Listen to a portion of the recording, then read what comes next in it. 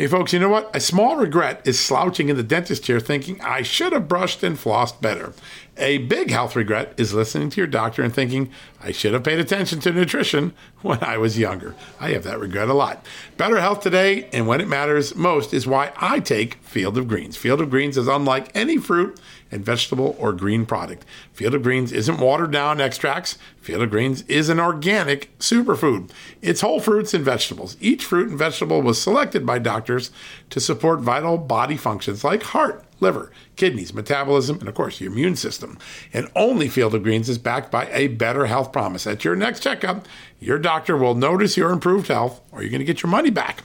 Don't look back and say, I should have paid attention to nutrition when I was younger. Field of Greens is a key to better health today, right now, and when it matters most. Let's get you started with 15% off and free shipping. All you got to do is visit fieldofgreens.com and use the promo code JUSTNEWS at checkout. That's promo code JUSTNEWS at fieldofgreens.com.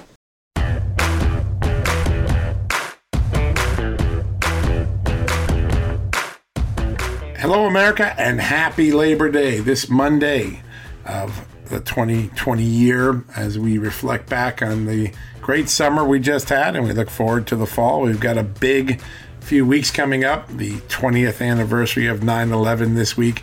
We must never forget the fallen from that day. And of course, the beginning of an election season. There's an election in Virginia this year that's very consequential. The recall election with Gavin Newsom in California is worth keeping an eye on. All of these things are in motion. And when we come out of this holiday, we've got a lot to grapple with, a lot to work on, a lot to consider. But before we do, I thought we'd just do something special for today. I was privileged last Thursday night to host a national TV special, a conversation about critical race theory in America's school system. Dr. Ben Carson joined me. Congressman Dan Bishop joined me. Two amazing parents, one in Rhode Island, one in Indiana, who are on the front lines of this fight and addressing it with their school district, their school administrators, their principals. They're joining me. They have some pretty amazing tales of what it was like to be a parent and find out what your children was learning that you didn't want them to be taught, because it seems to be more about indoctrination than information and education. So they're on here. We've got Jessica Anderson, my good friend from Heritage Action for America. She's on here. It is a really, really great conversation we had. And so today, I thought for Labor Day, to give you some food for thought, since the kids are going back to school, the grandkids, whoever they are, that we would play that show for you in an audio format. It is some really fascinating information. I hope you enjoy it. A special edition of John Solomon Reports this holiday, this Labor Day, coming up right after the commercial break.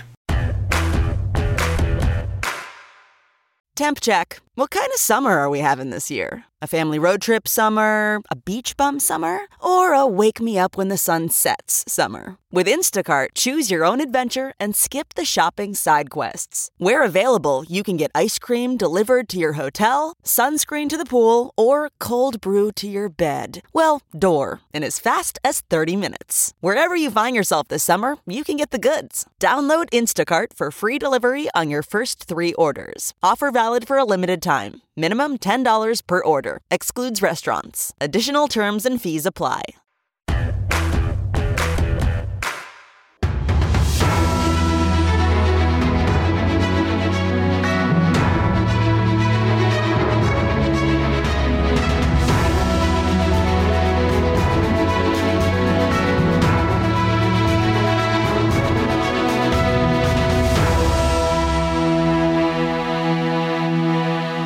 Now tonight, we have a star-studded cast joining us to help us learn what is going on at the federal, state, and local level to address the concerns about critical race theory.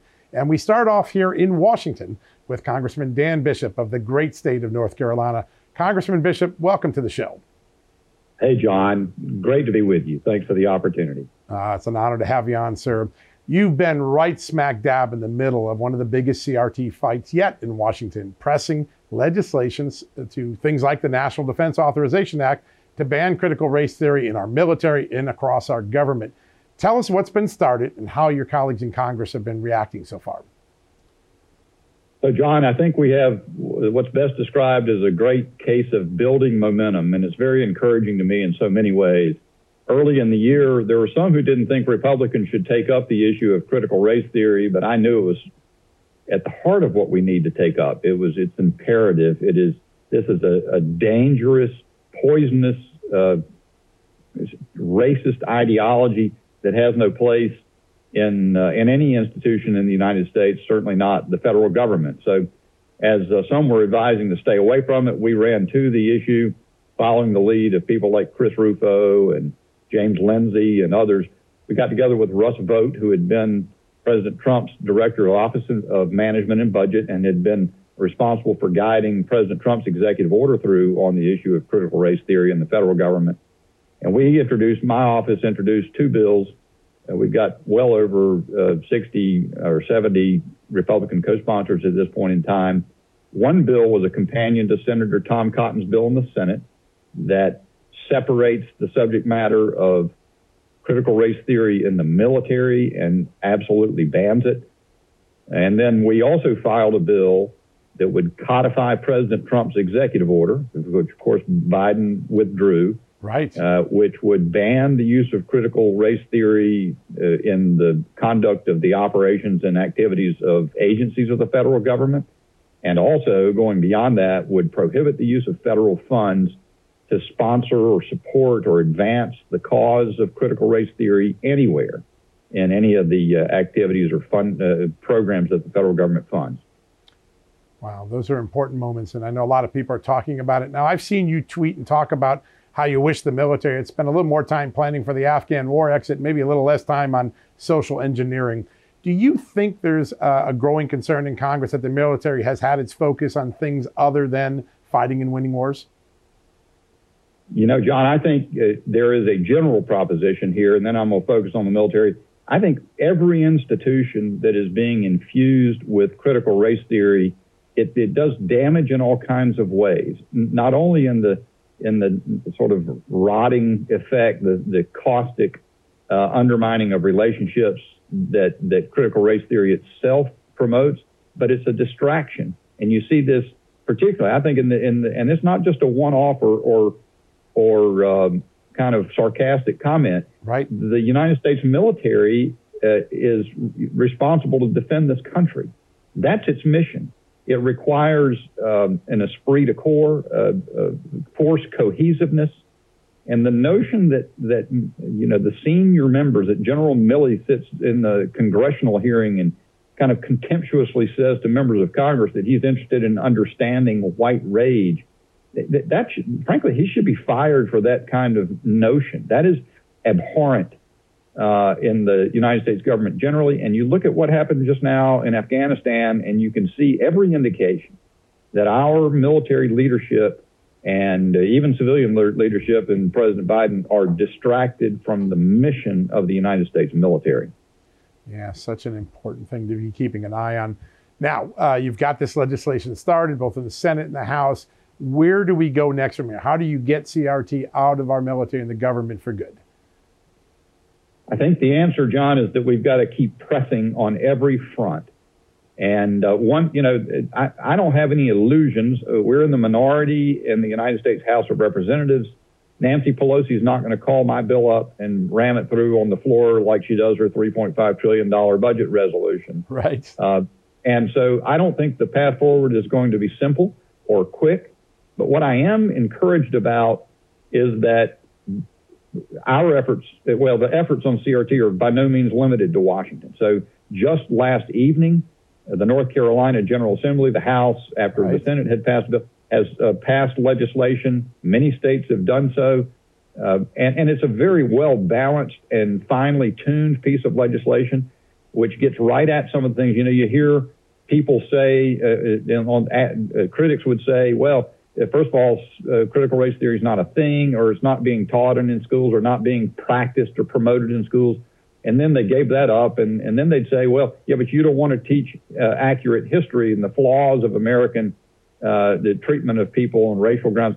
That's also false. And that bill, I'm proud to say, does a fantastic job of articulating that and narrowing, being very precise about what does what the horrendous and abominable, counterproductive, dangerous ideology is that critical race theory, as distinct from teaching history. So that bill came forward. But what most thrills me, John, is to see moms and dads in school board meetings across this country hammering officials that have found their way to getting their institutions off track in the same way General Milley's gotten the military off track. It's going to take a persistent effort in which we press on all fronts, and I'm just pleased to see. I think it's in a universe or in a political picture right now in America in which people worry about a lot of things. This is a bright spot. We're moving the needle on this horrible critical race theory. Yeah, such a good point. We got about a minute and a half left, and I want to ask, we've got a big election coming up next year that's going to decide who's in control of Congress for the next 2 years. And you've got this incredible momentum. You've got parents at the grassroots level now running for school board, taking ownership of their own local politics. And you've got the nation as a whole trending towards the Republican Party, the generic ballot, 2 to 4 points in favor of Republicans for the first time in several years. How will this issue of critical race theory play out in next year's election? Well, I think it's part of the momentum that we need, John. I'm a member of Congress, fairly new member of Congress. I'm a person who believes there are a lot of times people look at the Republican Party and what we're doing in Congress, and they feel like we're almost sleepwalking, like we have no idea what the people out there in the public are thinking, and that we're not bold enough to make substantial change in the right direction. Well, that's, as far as I'm concerned, that's in the past. We need to be about making the change that an ultra majority, silent ultra majority, sometimes frustrated ultra majority of Americans want made. And this is the way you build momentum, is you show commitment. It requires a little bit of courage, and you demonstrate some courage, and people will follow. And so that's as far as I'm concerned, it's not going to be on this issue. I'm never backing up on this, and I'm not going to sit back and be passive and sleepwalk through on a whole host of issues that we need to change in this country. Yeah, that's it. Well, from great courage comes great action. We know that in our country's great history. Congressman, thank you so much for your time today. Really appreciated it. Thank you, John. And let me say how great an example you are. God bless. Thank you. God bless you too, sir. Folks, we're going to take a quick commercial break. And when we come back, Jessica Anderson from Heritage Action will be joining us for a survey of our flyover country. What's going on in the real states? You won't want to miss it.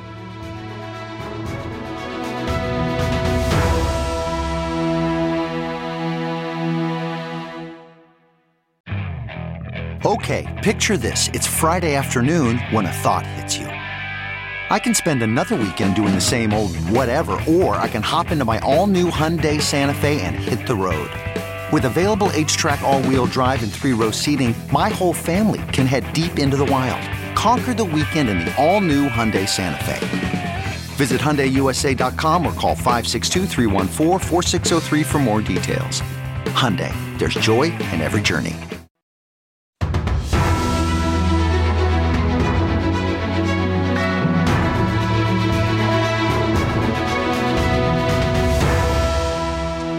Welcome back to our Just the News, Real America Voice special on the efforts to fight critical race theory in America's schools. Now, there's enormous concern in Washington about the extremist curricula seeping into our schools, but the most impactful efforts so far have mostly occurred at the state and local grassroots level. That's where legislation, executive orders, and school board protests have already brought about change. Joining us now is Jessica Anderson, Executive Director for Heritage Action for America, the sponsor for our show, to tell us how grassroots organizing is making a difference. Jessica, welcome to tonight's show. Hi, John. Thanks for having me. It's an honor to have you. There seems to have been 3 key successes in the fight against CRT: state legislatures, gubernatorial executive orders, and school board activism. I want to tackle all 3. Let's start with the first battlefield, legislatures. What's been going on in state houses across the country, Jessica? Well, it's been absolutely incredible to see so many state legislators take this issue really by the horns and be very aggressive in their legislative session to introduce bills, or in a lot of cases, like over 9 states, not only introduce them, but then send them all the way to the governor for the governor to then sign. And these bills at the state level look specifically at critical race theory. They reject it in their school boards, reject it in the curriculum, at the state level, and it allows and empowers the parents who have been standing up against CRT to feel heard. And so you have someone like Governor DeSantis, who's been incredibly forward-looking in this, that he did a flat-out ban in the state of Florida against CRT. And so I think all of these governors, these state legislators that have passed these bills should be commended. And it's one critical part of this larger effort to take this down. Yeah, and some of those governors have actually used executive orders when there hasn't yet been legislation. Sometimes the legislatures aren't in session, and so the governors have used that executive power as well. How is that being viewed in the everyday America, where parents are worried about what their children are about to be taught as they go back to school this fall? Well, parents have really been the ones, I think, that have led this entire effort, because they're the ones that are showing up at school board meetings. They're showing up at parent-teacher conferences to talk out against this. And so when that sort of grassroots element rises up from the bottom up and actually finds its way to a governor's ear or the governor's staff, and they issue an executive order, then that the grassroots is working, and that leadership in the state level is in tune with what the voters and the citizens of that state want to see. So for the most part, what I'm hearing is that people welcome governors that are doing the executive orders if they don't have that partnership with the state legislature. But the more we can drive this effort towards a legislative fix and actually have this be codified in law, the better off we're going to be in the long term to root out critical race theory from our schools, from our American institutions. And Heritage Action, we have some model legislation available to state legislators all across the country. We have some polling and focus groups results, all of which people are able to take a look at, apply to their state, and get this passed. And especially as we go into January with new legislative sessions, I think this is going to be a top priority for legislators. Yeah, and it's important to remember that it was Heritage Action's early roadmap of legislation for election integrity reform that many states modeled their legislation on early this year. So check out that the new legislation ideas. They're very important, folks. All right, now, we if the governors get the ball rolling and the legislatures make it permanent through the law, the third front seems to be the school board, where parents are showing up in droves at meetings, running for school board in ways that we haven't seen, having recalls launched. Tell us a little bit more about what the grassroots are doing at the school board level and what impact that might have long term. Well, all the action around combating critical race theory is really at the school board level. And you have seen more and more parents that have never even been involved in political issues before. They've realized what's being taught to their children. They don't like it. They want to make sure that they have a seat at the table. And so they're going to the mic. They're showing up at these school board meetings. They're driving recalls like what we saw in Wisconsin and Arizona and Georgia and Florida. They're pushing back against these very antagonistic and divisive school board mantras that would keep our children locked into this racist point of view through critical race theory. And so parents, like what we saw in Loudoun County, we just did this huge event in Delaware last week. There were over 500 incredibly frustrated parents that are standing up and saying, enough is enough.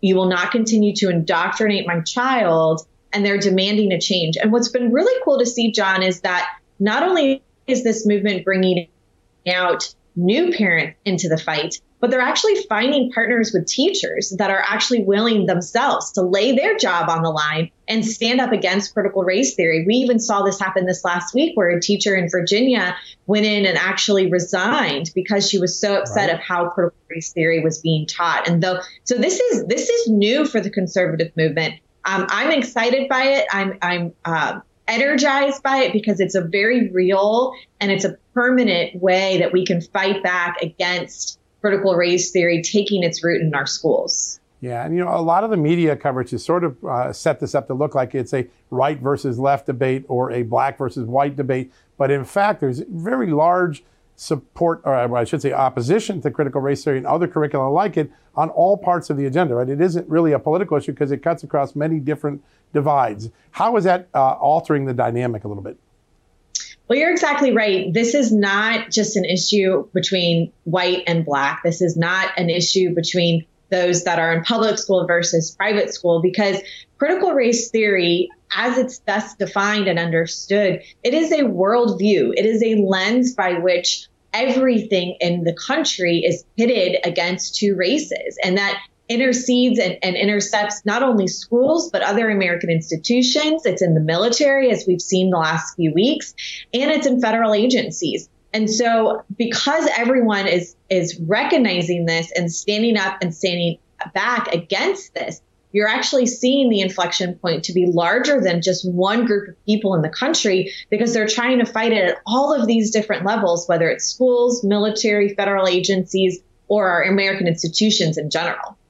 Yeah, such a great point. Now, you guys recently launched a new website, saveourschools.com. How can parents who are worried about what's being taught to their children use that site and other things to monitor lessons and take action to change the curriculum their students are facing?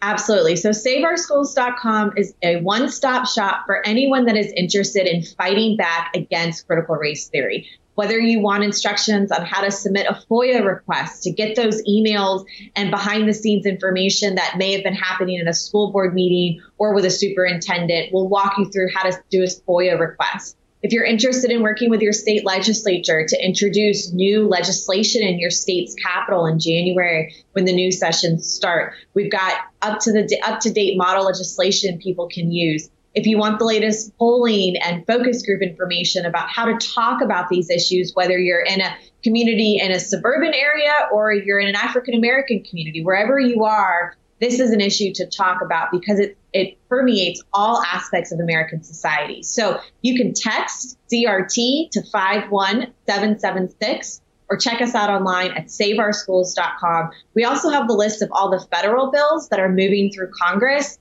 that touch on all of these different issues of where CRT is involved in our country and how you can support those bills. Hopefully, we're going to see one move through the NDAA markup just this week in the House of Congress. That's one we're going to have to be watching, Jessica. Hey, thanks for the great report on what's going on in the grassroots trenches of America. Very exciting time. Thanks for having me, John. My pleasure. Folks, we're going to take a quick commercial break, and when we come back, we'll be joined by Jonathan Butcher, a nationally renowned expert on education and free speech, and a fellow at both the Goldwater Institute and the Heritage Foundation, right after these messages.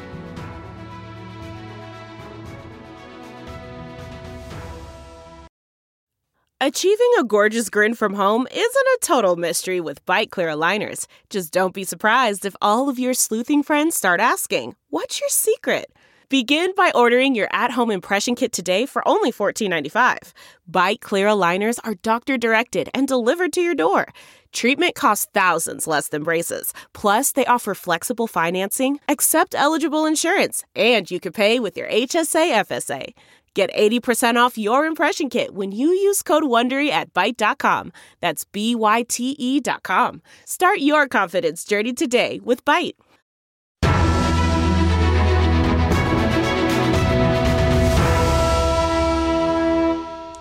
All right, folks, welcome back to the show.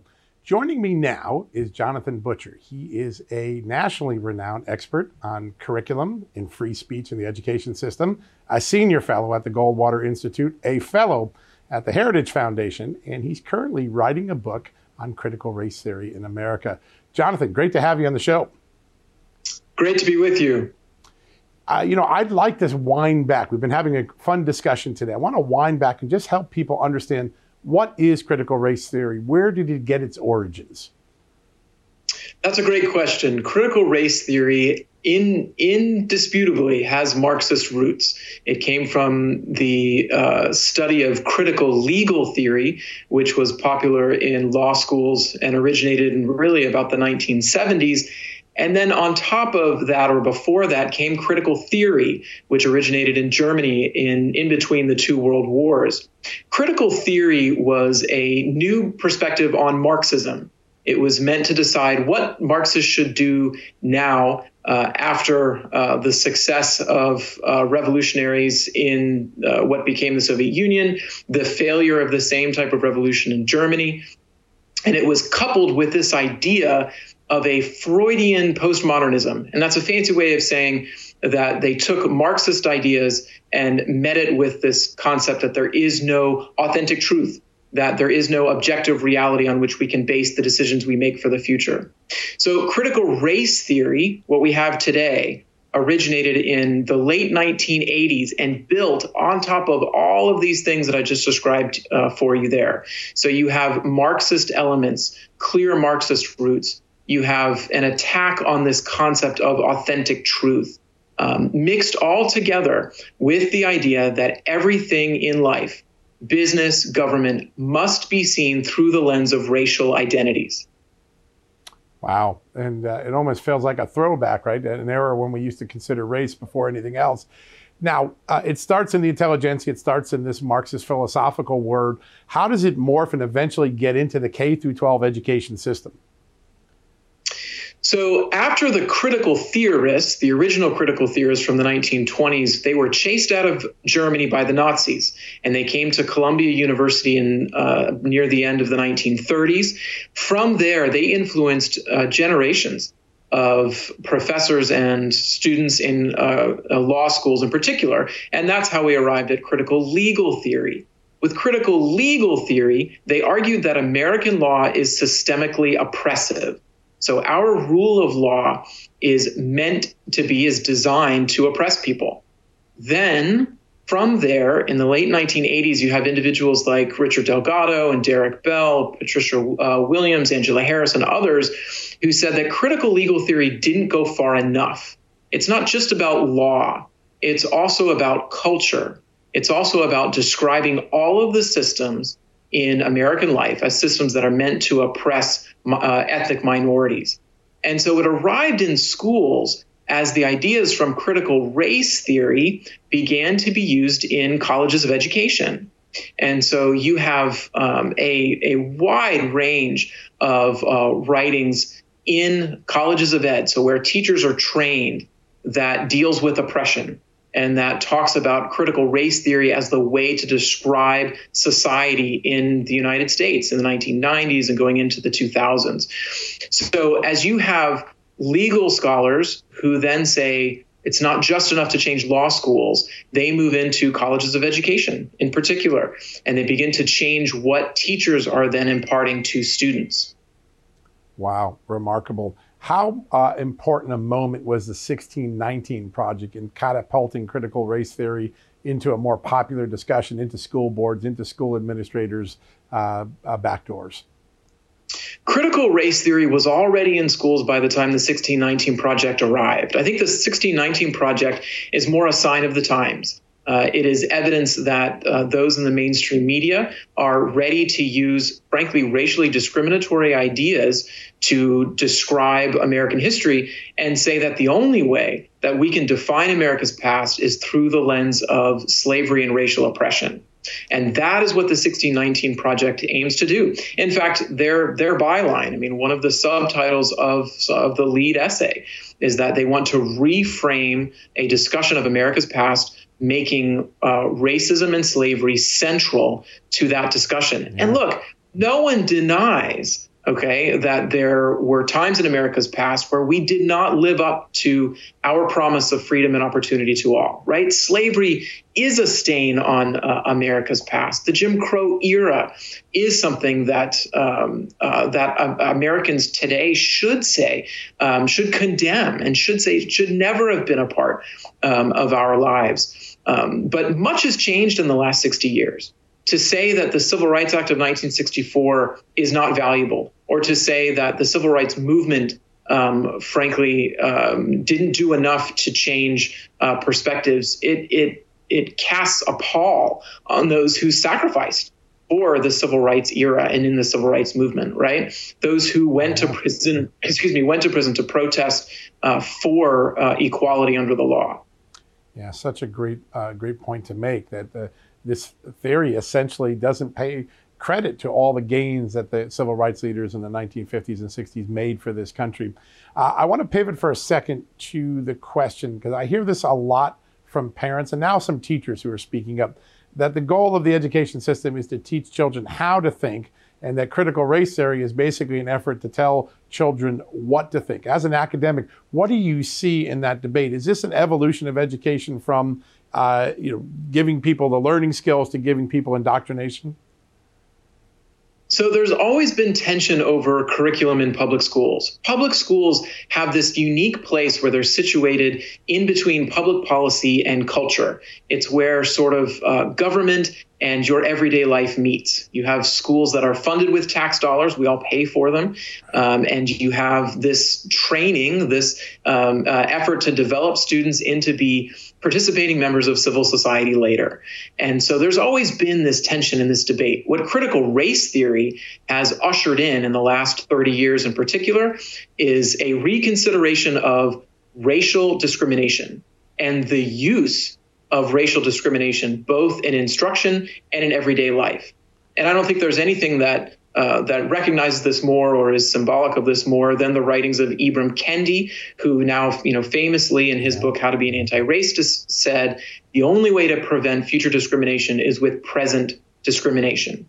And so that's where we see these K-12 activities of mandatory affinity groups, where students and teachers are separated according to skin color for different school projects, or where you have whiteness studies or white privilege lessons, where students are instructed that because of the color of their skin, they are either privileged or automatically advantaged, or will have some irrefutable benefit in life. And conversely, those that have a different color of their skin will always be oppressed or will always have to fight against something in society in order to be successful. Those sorts of discriminatory ideas, that is what critical race theory is bringing into classrooms today. Wow. And you can understand why there's such a dialogue and debate about it.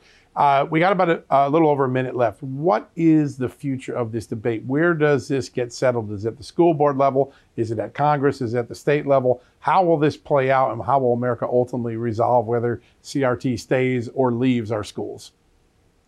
Well, I think there are three places where this battle is ongoing right now. So the first is in the courtroom. There are several lawsuits where teachers, and in some cases parents, have said that their child or that in their workplace, they were asked to affirm or profess or believe a racially discriminatory idea. And they're charging that the use and application of critical race theory in the classroom is causing, has forced them or tried to force them to be racially prejudiced. So there are ongoing court cases about that now. Second is at the school board level, like you mentioned. Parents are standing up and speaking out and saying that what their children are being asked to do, what they are asked to apply in the classroom, are ideas that are racially biased, and they want nothing of it.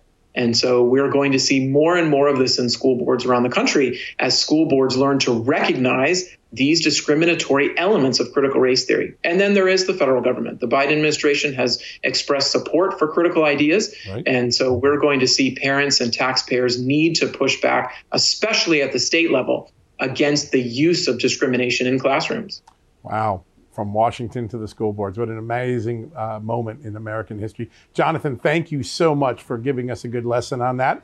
We're going to take a quick break. When we come back, two parents who are right on the front lines of battling critical race theory in their own school systems before their own school boards. Right after this commercial break.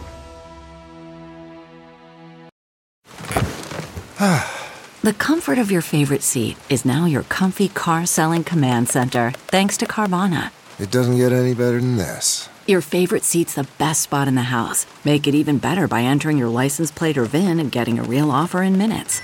There really is no place like home. And speaking of home, Carvana will pick up your car from yours after you finalize your offer. Visit Carvana.com or download the app and sell your car from your comfy place.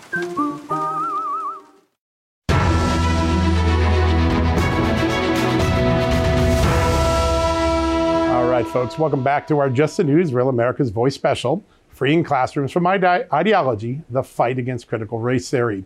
Now, we've heard a lot of what's happening in Washington, what's happening in the states, and now we're going to hear from parents who are taking on critical race theory at the local school level. Joining us now are Nicole Solis, a Rhode Island mom, who is being sued by the nation's largest teachers union because she tried to find out what her child was learning at school. And Alvin Liu, a parent who moved his family from California to the Midwest in hopes of escaping critical race theory, only to find it was in Indiana too. Both of you, I really want to welcome you. Thank you for joining us today. Thank you. Nicole, let me start with you. Your efforts have captured the eyes of the nation. You tried to just find out what your child was learning at school, and all of a sudden you find yourself being sued for that. Tell us what drove your concerns about what was being taught at school and why the National Education Association local affiliates tried to sue you. Well, a year or two ago, my school pledged allegiance to Black Lives Matter. They used all the code words like ridding the school of systemic inequities. They said the school was systemically racist. And when I enrolled my daughter in kindergarten, I decided to see if they really followed through with all of these promises they made with this ideology. I talked to the principal who said that they do teach concepts of critical race theory and gender theory. They don't call the kids boys and girls. They refrain from using gender terminology. They embed the values of gender identity in the classroom. And with critical race theory, they ask 5-year-olds what could have been done differently at Thanksgiving. And then they said that they have a certain line of thinking about history that they teach kids at an age-appropriate level in every grade. When I asked more questions about what exactly they're teaching them, they told me to submit public records requests because they didn't want to answer my questions directly.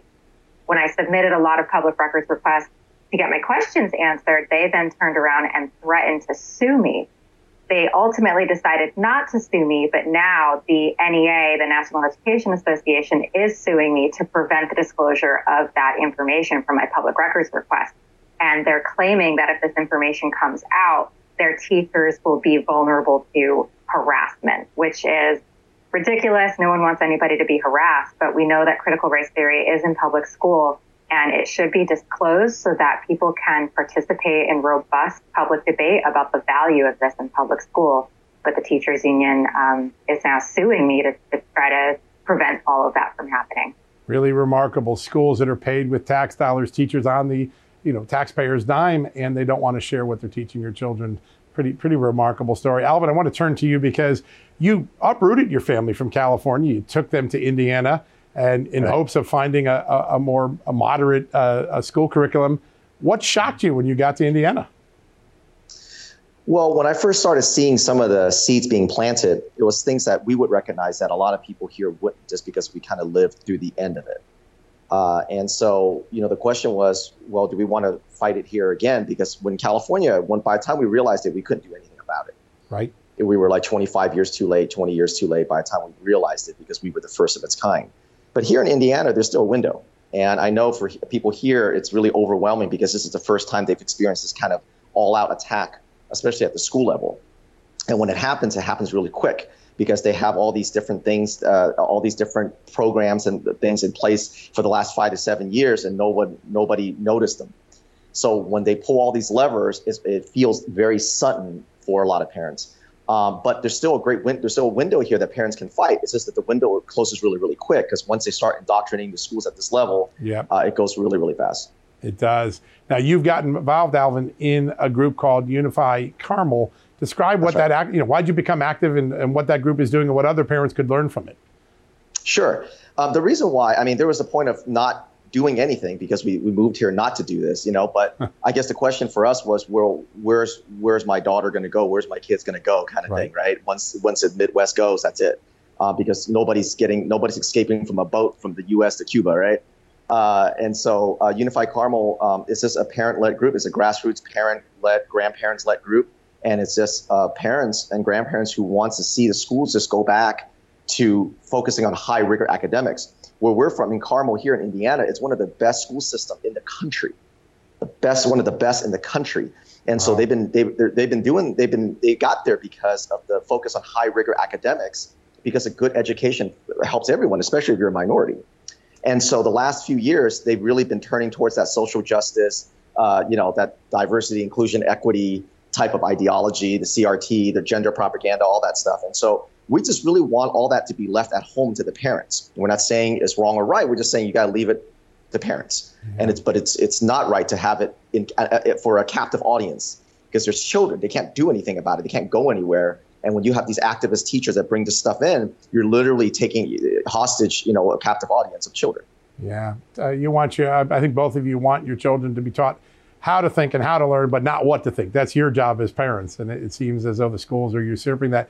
Nicole, I want to go back to you because it's funny, I was in Connecticut and your name came up in Connecticut. You're a household name. People have really embraced the bravery that you've shown in this. Yeah. Tell us a little bit, Nicole, about what message you've taken away from the teachers' resistance to want to show parents what they're being taught to their children. What did you make of that when you saw that? Well, I think that there's a logical disconnect here.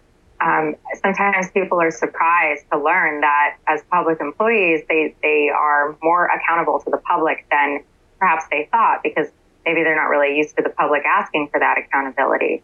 And I think that the more we have parents telling them that they have to tell us what they're doing, what they're teaching, we can maybe ease into a new paradigm where it's not scary when people ask what you're doing, because hopefully eventually you're not doing anything wrong or controversial.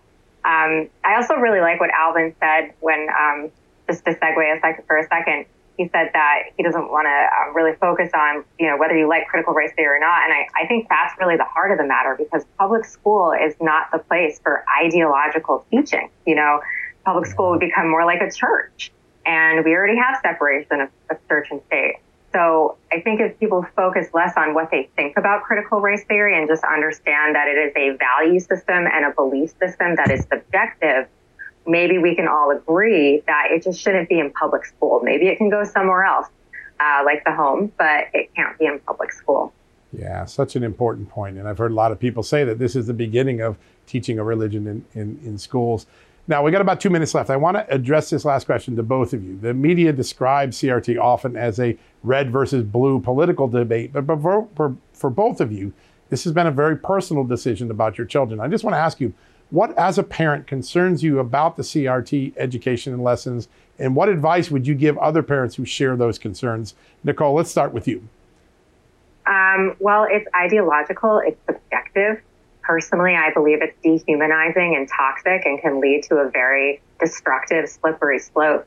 And parents need to know exactly what their kids are learning, because ultimately I think it's going to separate children from their parents and separate children from their family and their family's values. And public school is not meant for that. So parents need to start submitting public records requests and start asking about what exactly the lessons are and the lesson materials, and use all those code words: equity, systemic racism, racism.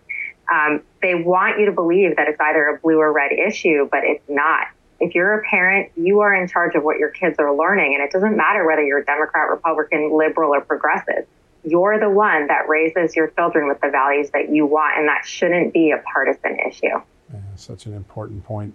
Alvin, how about you? What drove you to do this, and what advice do you have for other parents? Well, a good education is good for everybody. A rising tide raises all ships. In the Asian culture, we believe in that one generation concept, and that no matter where your parents come from, they could just come with a shirt on their backs, but you're only one generation away from changing the bloodline, the destiny of your bloodline, just one generation. So we teach our children to look one generation ahead of why you can be successful. Critical race theory teaches you to look 3 generations behind as to why you can't. And That's why we 100% disagree with that. And for parents, I would say, don't give labels power. The reason why we lost California is because we pretty much died in silence, because they used the same tactic, the racist, the bigot, all those different things. But those words only have power if you give it to them.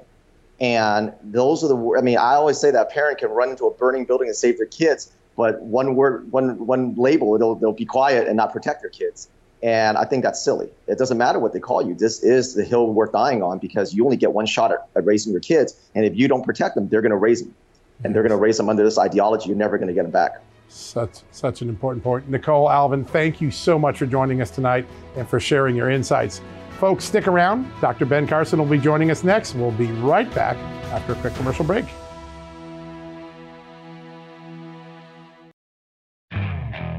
Okay, picture this. It's Friday afternoon when a thought hits you.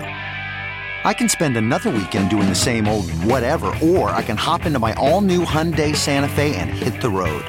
With available H-Track all-wheel drive and 3-row seating, my whole family can head deep into the wild. Conquer the weekend in the all-new Hyundai Santa Fe.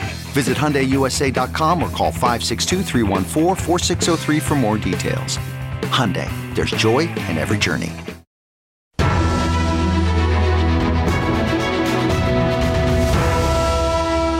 All right, folks, welcome back to the show. We wanted to close out tonight's program with a very special guest. For decades, he treated pediatric patients as a renowned neurosurgeon. He then moved into politics, ran for president in 2016, then became a cabinet secretary under President Donald Trump. And now, today, he is the founder of the American Cornerstone Institute, a new nonprofit. Joining us right now is Dr. Ben Carson. Ben, great to have you on the show, sir. Thank you, John. Always good to be with you. We've been talking this entire hour about critical race theory and what's been happening from the federal level all the way down to the school board. I've seen you talk about this, and you have a very specific take that this is a philosophy and education curriculum that robs young generations of their future. Could you describe a little bit what you mean by that? Well, we are taking children at the time when they're most impressionable, and do recognize that people have recognized for many, many centuries that children are very pliable and can be either taught the right things or the wrong things, but it sticks with them for life. It was Vladimir Lenin who said, "Give me 4 years to teach your children, and the seeds that I've sown will never be uprooted." So they know what they're doing at an impressionable time when people are developing their self-image.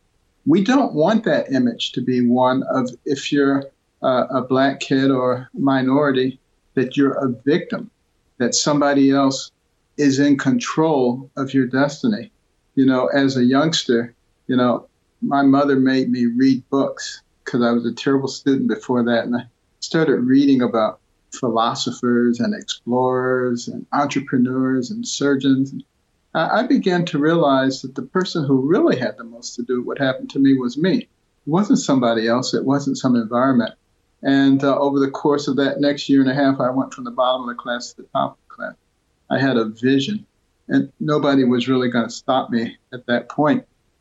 And I think we're robbing children of that kind of vision, the can-do attitude that established America as a great nation. And then if you're a young white kid, you're being told that you're evil, that your parents are evil, your grandparents, all your ancestors have been oppressors and created all the problems that exist in our society today. Again, this is at a time when you're trying to develop your self-image. This is child abuse, quite frankly. And if that's not enough, you may not be a girl or a boy. So, I just think what we're doing to these children is abominable. I think, when history is written, people look back on this period, they'll say, what in the world were those people thinking? But the good thing is right now, there are a number of people who are speaking out against this. Next week, the Fight for Freedom and 1776 Action are sponsoring a town hall in which there will be hundreds of people, speakers. I will be there as well, talking about this. And I'm so proud of the parents who have stood up for what is right here, because what those who want to fundamentally change our country anticipate is that people will just stay in the corner and put their head down and nobody calls them a name. That doesn't work. You cannot be the land of the free if you're not the home of the brave.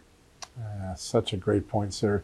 If this is the agenda of the left, certainly the far left in education, Republicans are going to need to have a philosophy to counter it with. And so before the Trump administration left, it began to develop the 1776 curriculum. You have always talked about empowerment and that the next generation should always have the opportunity to be better than the last generation, handing up success through generation. It's the opposite, literally the antithesis of critical race theory. Can you tell us whether conservatives, you think, have the right message to not only defeat the CRT, but to create a pathway of empowerment for our young children? Well, the right things have always been there. There have been people who've come along and tried to hijack the system. That's the problem. Yeah. And but I do think that not necessarily conservatives, but logical people need to be a little more forceful in presenting the truth. For instance, the 1619 Project is trying to center everything around slavery and make people think that there's something unique about America and something uniquely evil because we had slavery. Now, if you really want the true history, you have to recognize that slavery has been a part of society since there have been recorded history. and that there are actually more slaves right now in America than there were in 1863. Sexual slaves, that trafficking is horrendous, what's going on and what it's doing to people's lives. And the only thing that's really unique about America is that we were willing to fight a civil war and lose a substantial portion of our population to stop it. There were people who said it's abominable. We simply cannot do that. And, some people say, well, the Civil War wasn't really fought about that. It was to prevent secession. Well, why do you think they wanted to succeed? Yeah. People have to be realistic about this. And, there's so much good that we can teach our children. That's one of the things that we're doing with American Cornerstone. We have our Little Patriots program, a new book coming out very shortly. And it's teaching the real history of America, warts and all. We don't want to hide the warts, but we want to teach the true history. And people will be very proud to be Americans. And you cannot have a successful nation when the people are ashamed of their country. Yeah, that's exactly so true. And part of the goal of this is to make people feel ashamed about America. You can see it in the writings and the advocates. I want to ask you, I've talked to a lot of parents over the last month. We've had some on the show today. And one of the things they say is that they're seeing a new form of racism crop up in America. And some of it is your skin determines your outcome. You're either an oppressor or the oppressed. Another part of it is we see, like in the case in Atlanta recently, where a young black student was told she had to go to the black class. She couldn't go to the white class. There's this segregation, identity segregation of classrooms. How should we go about fighting that? What are the best efforts at stopping those sort of experiments? Well, for one thing, I think we ought to talk about the progress that's been made. Yeah. When I was a kid, it was a big deal when a black person came on television in a non-servile role. Everybody came to see it. It was cool. Is that the case anymore? Of course not. Now we have black admirals and generals and CEOs of Fortune 500 companies and presidents of Ivy League universities. The president of the United States has been black. The vice president now. To say that we're not making progress is absolutely ostrich-like, sticking your head in the hole. And, we need to be upfront about that. We need to talk about it. Don't let somebody else carry the narrative. Let's talk about what's actually happening. And, people can see that we've made enormous progress. We ought to be very proud of that. Doesn't mean we need to stop at that point. Right. We need to continue. But we also need to emphasize the fact that Dr. Martin Luther King was absolutely right. We want a society in which we judge people not on the color of their skin, but the content of their character.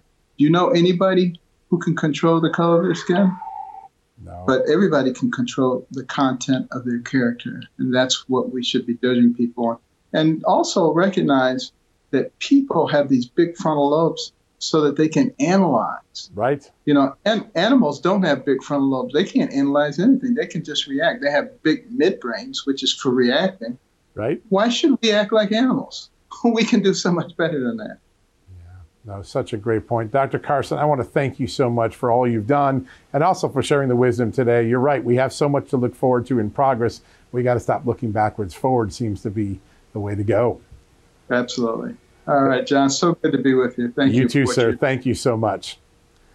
All right, folks, that wraps up our show today. I hope you enjoyed the dialogue we've had. We heard from parents who said, listen, I don't want skin color to be the determinant taught to my child about what their future is going to be. We heard from members of Congress that we're going to keep this out of the military and out of federal programming and spending.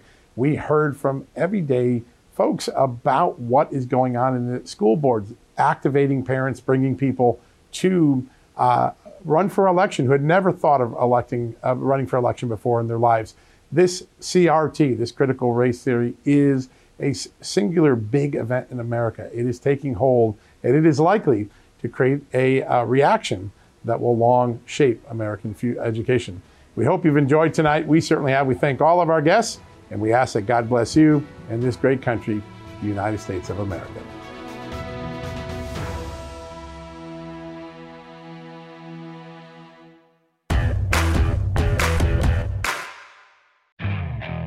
Okay, picture this. It's Friday afternoon when a thought hits you. I can spend another weekend doing the same old whatever, or I can hop into my all-new Hyundai Santa Fe and hit the road. With available H-Track all-wheel drive and 3-row seating, my whole family can head deep into the wild. Conquer the weekend in the all-new Hyundai Santa Fe. Visit HyundaiUSA.com or call 562-314-4603 for more details. Hyundai, there's joy in every journey. All right, folks, wraps it up for Labor Day. I hope you've had a blessed weekend, a great holiday. You grilled a few of those Kansas City steaks, and you're on your way to a wonderful, wonderful start of the fall. Yes, it gets busy. A lot of coming up, 9/11, the California recall, the Virginia election, just a few of the many things, not to mention the ongoing crisis in Afghanistan. May God bless you, and may God bless this extraordinary country, the United States, as he always has. You've been listening to John Solomon Reports, the podcast from Just the News.